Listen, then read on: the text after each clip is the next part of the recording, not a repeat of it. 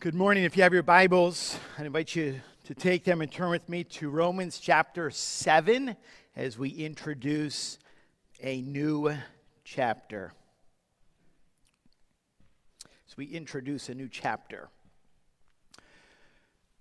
Welcome, welcome. Yet not I, but Christ. Just pause on that as our focus this morning, and we would accomplish much. Welcome to Big Woods Bible Church this morning. Those of you that are here, those of you that are joining us online, a special welcome to you as well. I was struck this week by the calendar. I know it seems weird. You realize it was this week coming up, almost exactly 1 year ago. If you recall, things were getting a little weird. I was watching an NBA game, and the players were warming up, and all of a sudden, they just were called off the floor, and they canceled a game. It was on Wednesday. And then I heard they shut down Europe. There's no flights in and out of Europe. And I'm like, how do you shut down Europe? And then it was the weekend at Evan and Amanda's wedding celebration that we know that it's this week 1 year ago. The world shut down, and the world, in a sense, kind of turned upside down. I think we would agree with that. You realize 12 months of us saying, we don't have a clue what's going on. 3 months, if you recall, I stood here and preached on Sunday mornings to empty chairs, and you were I'm sure you were huddled like this in front of your little laptop, right? Every one of you, every morning. 3 months we were outside. And yet we just maybe beginning to kind of peer through the bushes. Are things getting a little normal or not? I want to remind you that there was not 1 second of the past 12 months that our sovereign God was not in complete control of every single thing that was happening. And I want you to understand that as we gather this morning in His house on His day with His people, He is our focus. We don't have a clue. And yet God, in sovereign reign and rule over everything and everyone, is just steering us. I believe, it's hard, I honestly believe, as difficult as it has been, as sad the loss of loved ones, I think it's been a season for the Church of Jesus Christ to be strengthened in who we are. Not just in understanding who we are, but being reminded of who He is and the plan that He has before us. And it's a wonderful reminder for us to focus on that which truly matters in life. Now, our message before us this morning, I need to prepare you. It starts stiff, okay? It's binding. We're looking at this subject, kind of as Kimber talked about, handcuff, kind of stiff and binding. But just please hold on. There is good news. There is great news as we continue to build towards the end of this message. So I just prepare you for that. Let's bow our heads. Let's go to the Lord in prayer and ask for His help as we listen to Him and, Lord willing, learn this morning. Let's pray. Father, we are amazed and grateful for who You are. As we now near a difficult anniversary, first anniversary, may we see You. May we understand that You've called us to journey for a moment such as this. Father, I would pray that we not only would see You, but we would see one another. That we have a responsibility to care for and to listen, to pray for and to love others in a time that is so, so important for us. I pray, Lord, right now for Your Spirit to speak. May you guide my words. May everything that is said and done be for Your glory and Your glory alone. Please help us in these next few moments together. We ask this in the amazing and wonderful, matchless name of Jesus. Amen and amen.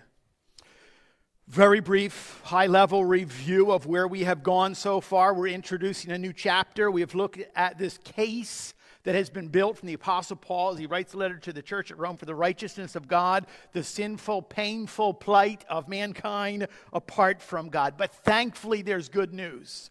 There is what? When we have faith alone, in Christ alone, he offers justification. That means that you and I, just as Matt said, as broken, as messed up as we are, we can still be declared righteous through the work of Jesus. That righteousness leads us to holiness, but you and I know we cannot do this alone. We need what? What has God given to us? It entails yielding to the Word of God, the Spirit of God, and the people of God through a process. We learned what just recently called sanctification. This is the activity in which God literally liberates us or frees us from the power of sin. We've learned what? If justification imputes or credits the righteousness of God to man, then we know sanctification imparts the righteousness of God through man. We are being set apart, each one of us. We are being made holy through the power of God at work in our lives. Now I introduce chapter 7, and we need to remember this. Chapter markings, verse markings are not inspired, okay? Which means what? They did not exist in the original. So it's easy for us to think a new chapter, new subject, and that's not necessarily true. Today we'll see that what? It is a continuation of chapter 6 that uses these phrases and these words like what? We have been dead to sin. We've been crucified with Christ. We've been buried with him. Now what Paul does for us is he continues the application of this word into our lives by us having been crucified with Christ. If we're crucified with Christ, we need to look at our own lives and think what? Newness. Being raised again. A new way of thinking. A new way of living. Today we'll look specifically at a new way of serving. And this is important for us. Why? Because in first century Roman church, there was an increasing influence, just believe I think there is today, there used to be a Jewish influence to drag people back into a way of thinking that our salvation or justification is dependent upon our works. That still exists today. That's very, very prominent in churches today, that our salvation is dependent upon some kind of external obedience or adherence to the law, the strictness of the law, just what I call the check-the-box belief system. What do you want me to do? And I'll do it. Dress the right way, attend church, Sunday school, memorize scripture, whatever. Check the box. Wait a minute. That's binding. Here's our text before us. The words will be in front of you on a screen, Romans chapter 7, 1 through 6. Or, do you not know, brothers? For I am speaking to those who know the law, that the law is binding on a person only as long as he lives. For a married woman is bound by law to her husband while he lives. But if her husband dies, she is released from the law of marriage. Accordingly, she will be called an adulteress if she lives with another man while her husband is alive. But if her husband dies, she's free from that law. If she marries another man, she's not an adulteress. Likewise, my brothers, you also have died to the law through the body of Christ, so that you may belong to another, to him who has been raised from the dead, in order that we may bear fruit for God. For while we were living in the flesh, our sinful passions aroused by the law were at work in our members to bear fruit for death. But now we are released from the law, having died to that which held us captive, so that we serve in the new way of the Spirit and not in the old way of the written code. The word of the Lord. You can ask my wife, Wendy, that I have certain movies that I like. I can probably count them on one hand that I really like. And what I end up doing is just watching the same movies over and over again. Because I just know how it ends. It's exciting. It has everything. I just watch it. One of those movies that I watch over again is I don't know if I'm going to get in trouble by admitting this or not, but it is, I don't want to say great, it's the story of the 12th century Scottish knight whose name is William Wallace. If you recall, he led the Scots in the First War of Scottish Independence, and it's depicted in the rather, we would say if we were in Scotland, just a wee bit embellished movie starring Mel Gibson, Braveheart. I know there's groans amongst us, and we know that in the end of the movie there's this culmination of what Wallace's willingness to lead his country through sacrifice. He, in a sense, dies as a martyr for freedom. And as he is literally being executed, his last crying, dying word. You remember this? What? Freedom! There's just this idea. As his life was being extinguished, it was what? It was igniting something. It was a rallying cry for his fellow countrymen, for their continued fight for independence and freedom. It's a powerful scene. Why? Because there's something within inside of us that longs, we long for freedom. Now, in William Wallace's case, what? It's freedom from bondage. Or we would say freedom from this willingness to be absent from a subjection to foreign domination or a despotic government. It's what? We know that being captive or held bondage is a state of freedom, is not being imprisoned or enslaved. So we understand this idea that we pursue this element of freedom, and yet what's interesting is that it seems to be in exact opposition to what we just read in chapter 6, where there's this constant reference to us being slaves or servants to righteousness. And it's easy to say, okay, well, which one is it? Are we slaves or are we free? In actuality, what we have lying before us in our text this morning is a freedom that doesn't lie in and of ourselves, but it's a freedom that exists from the bondage of not just sin and death, but of the law, through the sacrifice of the Lord Jesus Christ. I often summarize what key element of the gospel with 5 words from Galatians chapter 5. Christ has set us free. Oftentimes referred to that. So we understand the first point this morning is this, what I call the premise. The premise is what? The law is binding. The law is binding on a person only as long as he lives. And we've heard this much throughout all the pages of the Bible, Old Testament to New Testament. There's law and grace. There's law and grace. If the law binds, then grace frees. So at some level, we know that there's even a movement. Let's unhitch ourselves from the Old Testament. But the Old Testament, we know, plays a significant part in our lives as believers, as followers of Jesus. If you recall, it was Jesus Christ himself that stated, "Do not think that I came to abolish the law or the prophets. I've not come to abolish them, but to fulfill them." So the Old Testament law reveals something to us, reveals to us the glory of God, the majesty and the greatness of God in a way that nothing else can. Although we're freed from the law, we still teach what Moses wrote in Deuteronomy chapter 6.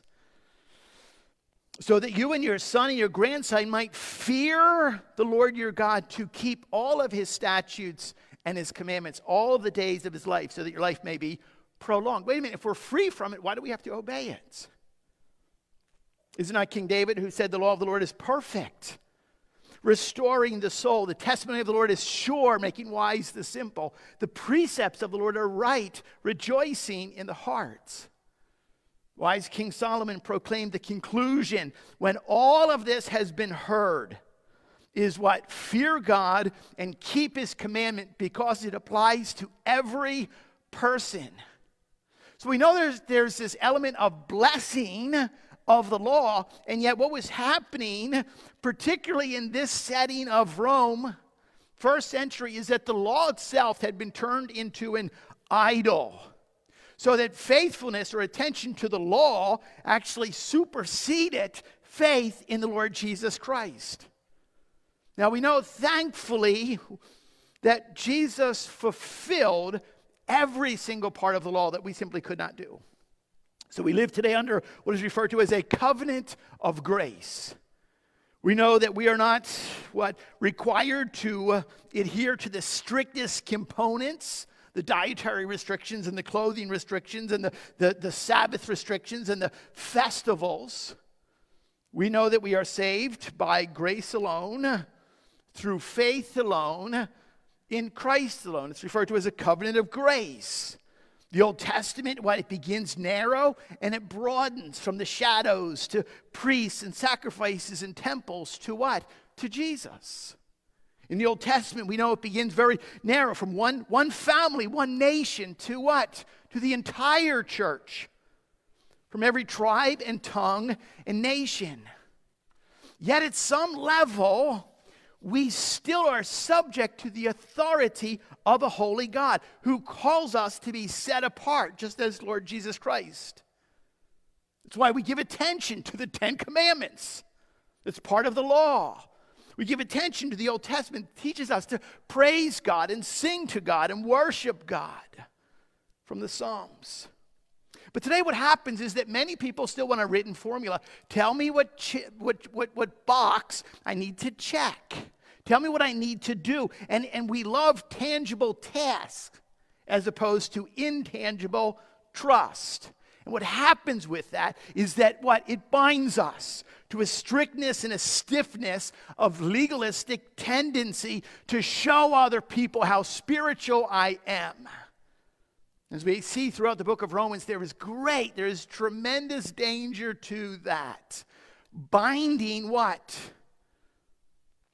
Restricts us from who God wants us to be. And a binding legalism confines us into who we're supposed to serve.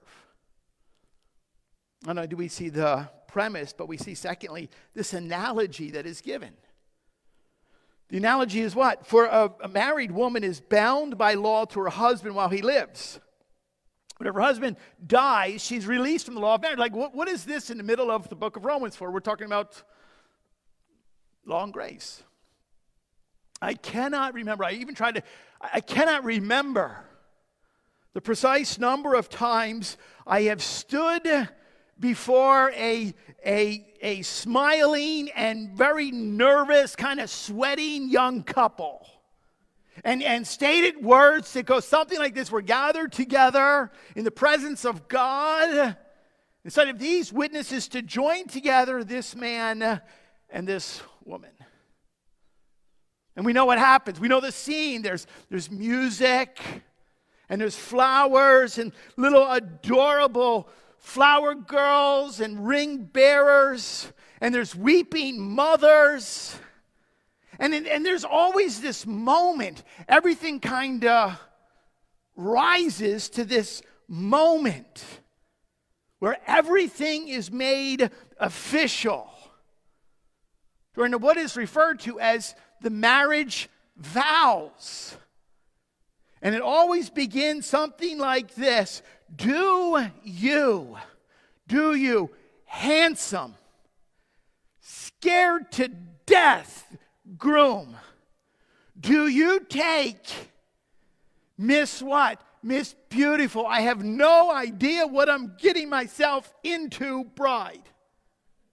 Do you take promising to keep, cherish, and protect her, to be her true and faithful husband as long as you both shall live? And then you go down through the vows. Remember? Sickness and health, and rich and poor. And it ends again with, till death do us part. Which means what? It's kind of odd.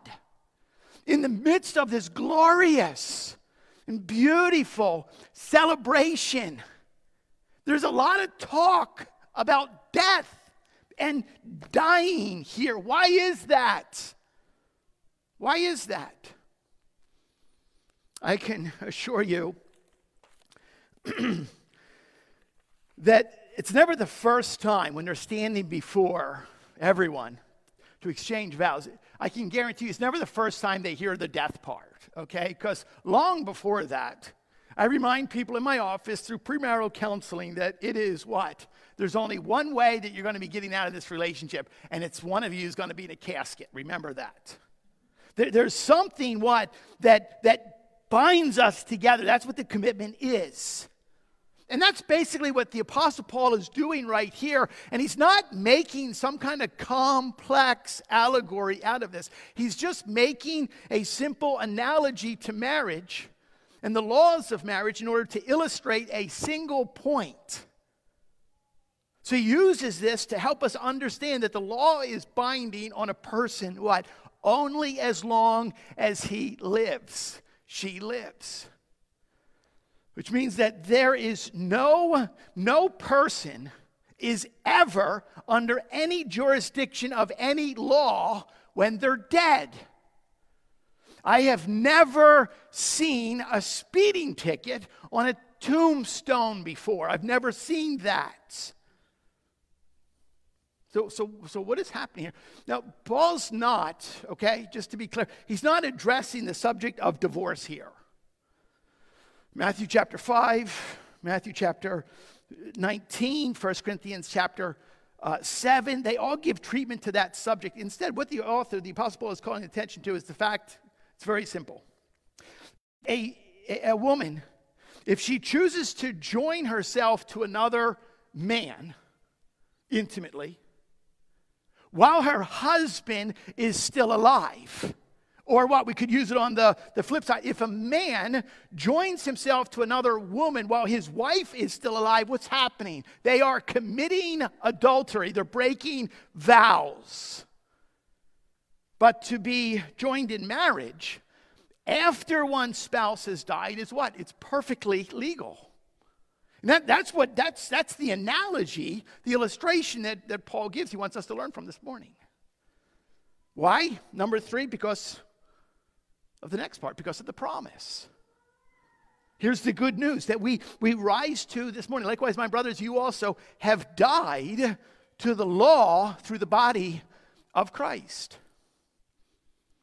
Whenever you see the word likewise, some translations will use the word therefore. Look back to see what it's there for. It always marks a transition from analogy to what do we have here, to application. With little doubt, the main thrust, the main portion of our text this morning is not to the binding law, but to the liberating message of grace that is offered by the fulfillment of the law through the Lord Jesus Christ. Great reformer Martin Luther said that the basic function of the law is to lead us to Christ. John Calvin actually expanded upon that by describing 3 specific things that the law does. What does the law? Why do we have the Old Testament? What is the purpose here? Number 1, it reveals the character of God. God is the one who has the right to say what? Thou shalt or thou shalt not. This law reveals to us the character of God. Jesus, what? Comes and he fulfills that. When he says in Matthew chapter 28, what? All authority in heaven and earth has been given to me. See how it points to Jesus? Calvin also says another purpose of the law is to what? It serves to restrain us from our own sin. Which means that we live, it's very obvious, look around us. You don't have to look hard, look long. A broken world all around us demands at some level. It demands order, it demands structure, or absolute chaos ensues. Therefore, what? Jesus fulfills this when he says, I have come into the world to bear witness to the truth. Everyone who is of the truth listens to my voice. Jesus continues on in John chapter 12. I have come into the world as light so that whoever believes in me may not remain in darkness. So Jesus himself is still calling us to live a certain way. What else does the law do? It shows us what is pleasing to God. That holiness matters today. Righteousness still matters today. Although we are free from the binding restrictions, what? Being held captive by the law, we still what? Live under, we talked about this last week, as servants of righteousness, to live in such a way. We have an obligation to live in conformity to what? To the Scriptures.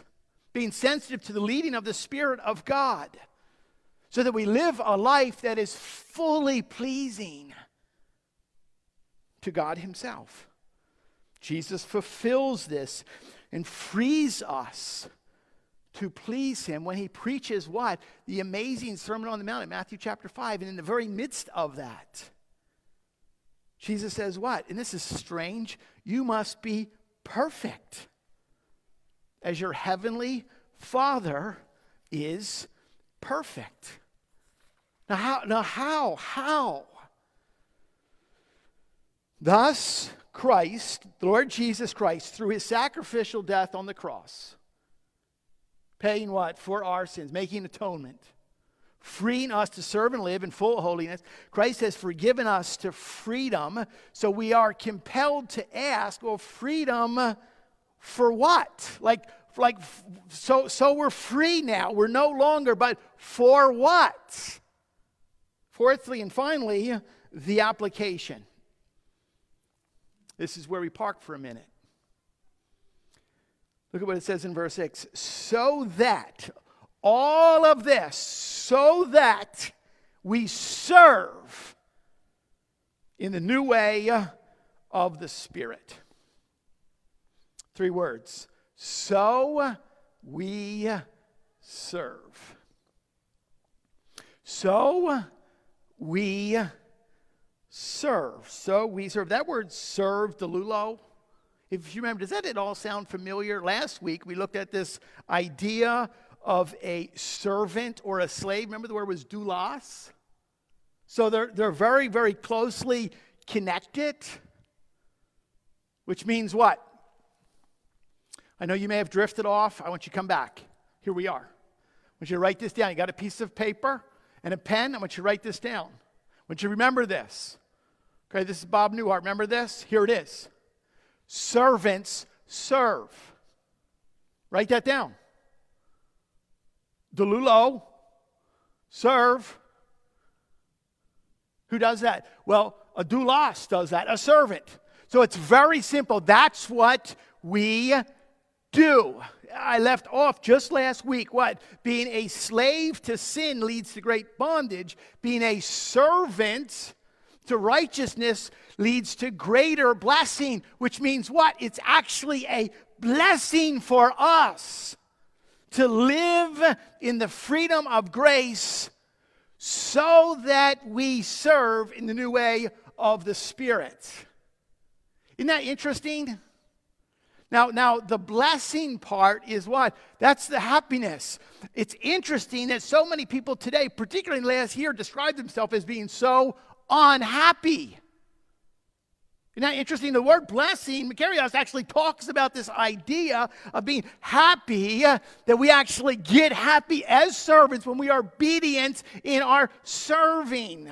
All of what Jesus Christ has done for us, freeing us from the Old Testament captivity of being bound by legalistic restrictions, so that in a breath of fresh air, We are free to serve.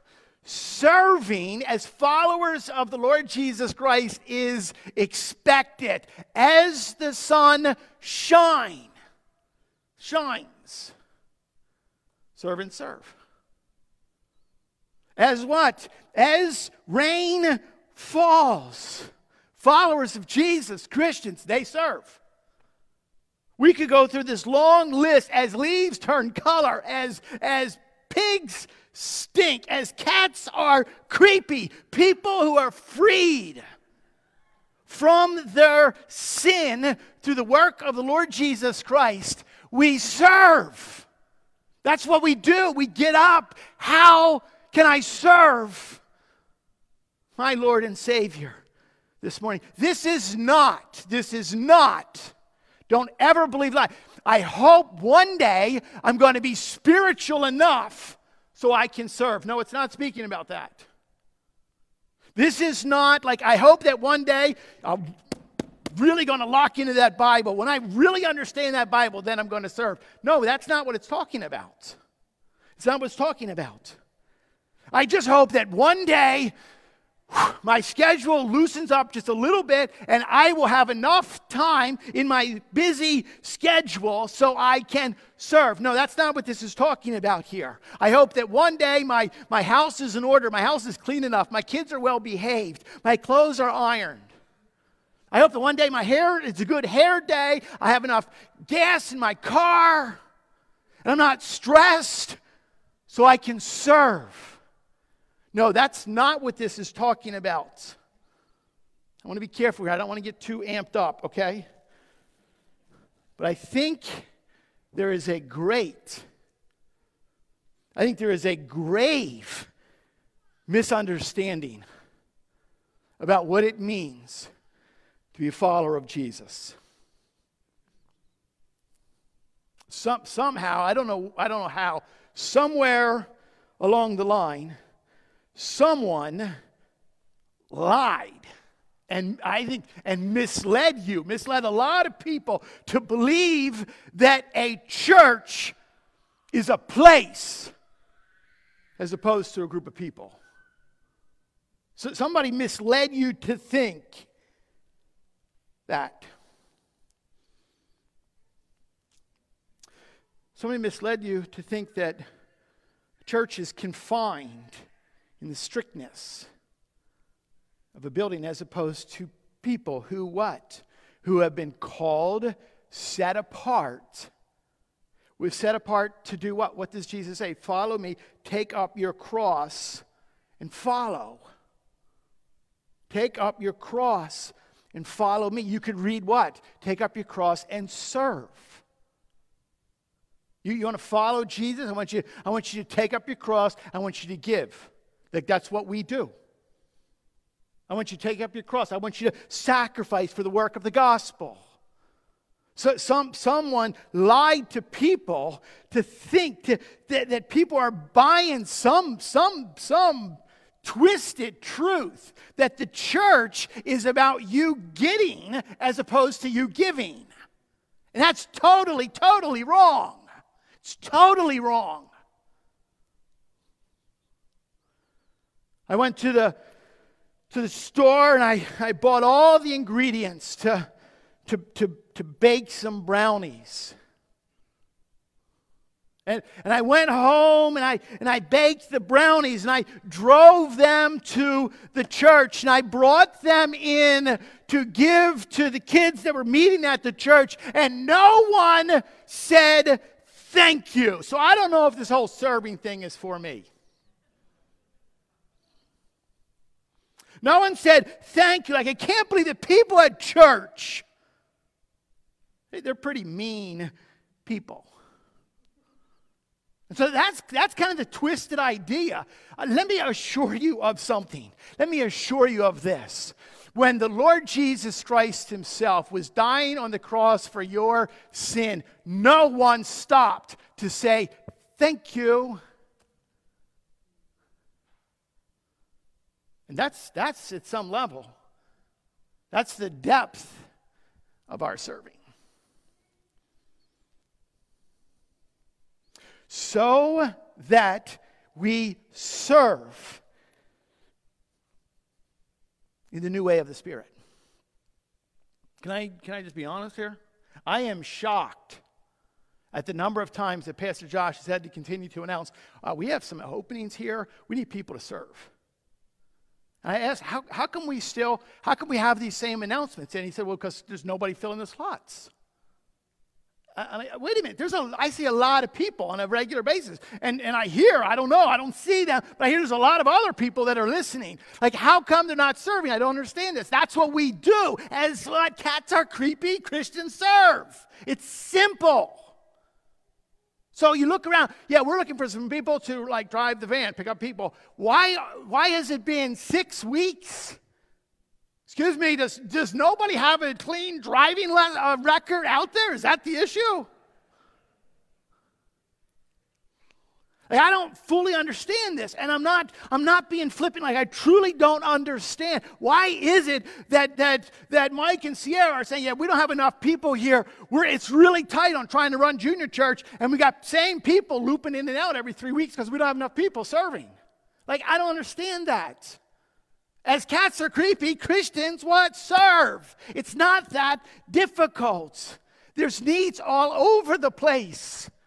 Just like, would you please just like sign a card to send to someone and say, we miss you and we love you and how are you doing? Call somebody, text somebody. We need youth workers and children's workers, people who want to answer phone calls or make brownies, for goodness sake. No one says thank you. We're still living by being bound. Just tell me what I need to do in order to do it, and people will be impressed with how spiritual I am. No. We are to what? We are serve in a new way as the Spirit leads. The church pleads, and the world needs. The world has so many needs around us. What is that going to look like? Again, what Scripture guides us all the way through Galatians chapter 6, verse 10. So then, as we have opportunity, fill in that blank. We have lots of opportunity here. So then, as we have opportunity, let us do good to everyone. Listen to this. Especially to those that are of the household of faith. I do honestly believe that there's serving that's going on. So please don't, I'm not throwing everything out here. Okay? My concern is that we have a small pocket of people that are being worn. And they're serving, and we're a serving church, but we have a small pocket of people where there's a large number of people like, stars aren't lined up right for me. Bad hair day. That's my concern. We're to serve. James chapter 1, verse 27 says, religion that is pure, like we want to do this right, religion that is undefiled before God the Father is this: visit the orphans and the widows in their affliction and keep oneself unstained from the world. There's still a call for us to be holy in the midst of our serving. Jesus teaches in Matthew chapter 25, I was hungry and you gave me food. I was thirsty, you gave me drink. I was a stranger, you welcomed me. I was naked, you clothed me. I was sick, you visited me. I was in prison and you came to me. Like there's a list here of what it looks like. And Jesus says what? I say to you as you did it to one of the least of these. My brothers, my dear loved ones, my sisters, you did it for me. People, we are to serve in freedom and to serve in joy because of what Jesus has done for us. Final question is what? Are you doing that? Like that's a yes-no answer. It's a yes-no answer. Serving in freedom and serving in joy because of all that Jesus has done for us. And we're still waiting for it to be perfect and us to get a pat on the back before we engage. I have no idea. I have no idea what this year is going to hold. You don't have any idea. I know that we have been given an opportunity like no other time to come alongside and to minister encouragement to people who are in desperate need of it. So what I would encourage you to do is at this very moment, don't listen to a person. Listen to the Holy Spirit as he speaks to you. And Lord willing, either what comforts you to say, be faithful, continue on if you are serving, or else the Holy Spirit convicts you to say, you better get your tail in gear. And I say that with the utmost of love and care and respect. See what Jesus Christ has done for us, freeing us to serve. But now we are released from the law, having died to that which held us captive, so that we serve in the new way of the Spirit and not in the old way. So important is this message, we're actually going to close our service a little bit differently than normal. I think it's an important season for us as a church to just kind of pause and kind of examine our own heart. And so we're going to take a few minutes to do that. You know that awkward silence? It's going to be awkward silence, maybe for a moment or two. That's okay. Because I think there has to be a moment where we don't just hear, but we do. We receive truth and we allow it to kind of saturate our hearts. So we respond in action. So I'm going to finish up, and Pastor Stewart is actually going to come, and he's going to lead us for a moment. I know that we've been spending time in corporate prayer as a body. What's interesting is, again, it's a fraction. It's a small portion that really must understand the importance of prayer. And so we're just going to stay together as family. That's what families do. We just stay together. We're going to spend a few moments in prayer. In silence, for the Spirit to speak to our heart and to search our heart, and to pray for one another, and to pray that God would free us. We understand what it means to live as free followers of Jesus, so that we serve. Pastor, would you come now? And then after he leads us, just in a brief moment of prayer, Matt's going to come with the team and close us in worship song. May the Lord bless.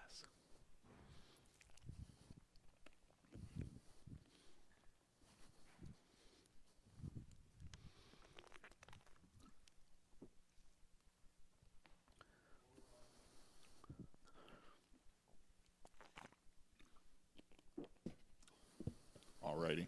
We're reminded in James chapter 1, verses 22 to 25, to be doers of the word and not hearers only.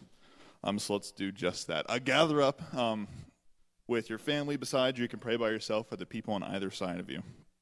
And we're just going to take this time to briefly pray for what we've just discussed and to put into action in our own lives. So there'll be slides coming up that you'll be able to see the prayer topics. I'll be announcing them as they come on up. And at the end, again, we'll have Matt come and lead us in worship. So gather now and pray. We're going to start by praying that we would recognize our freedom from sin and the law.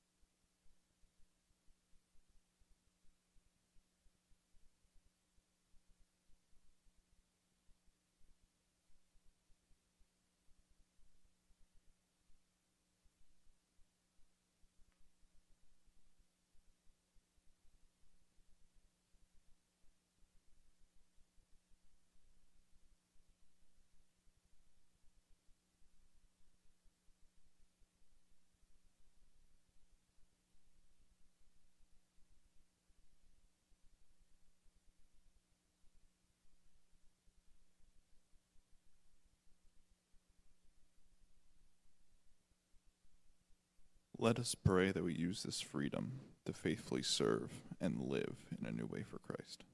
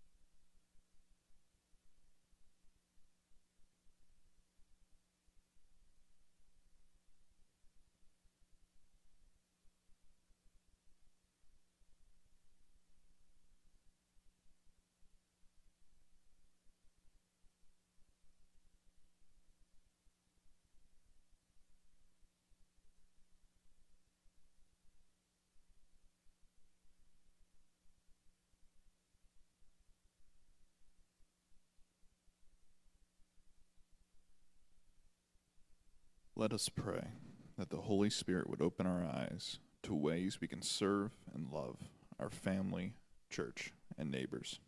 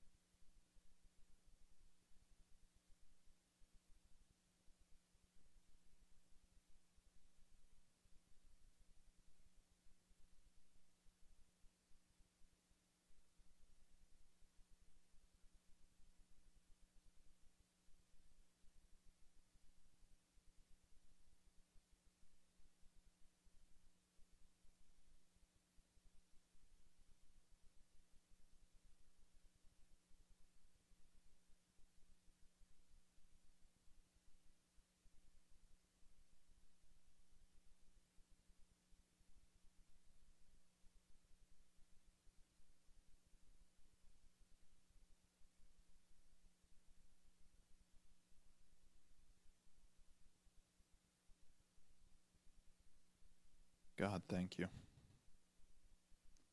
Thank you that we have the freedom to gather here as brothers and sisters openly and freely to worship and to learn about you. Thank you for Pastor Tim for teaching your word this morning. And God, our prayers is that we don't do what it says in James 1, that we look at our face in the mirror and forget what we look like, but that we not only hear the word, but that we do it. As he said, servants serve. That God, we empowered by your Holy Spirit would pour out our lives for those around us, not only within our family, our neighbors, but especially those within the body of Christ. Let this not be something we hear and then walk out the door and forget at lunch, but something that we put into practice and actively look towards doing. Not only for the moment, for the rest of our lives. As we wrap up, help us to honor you in worship. And help us to become more like your Son. In your name we pray. Amen. And as the band comes up here, if you don't know where you can serve or what you can possibly do, by all means, feel free to see myself or Pastor Josh, and we would love to get you connected with a place that you can serve within the body.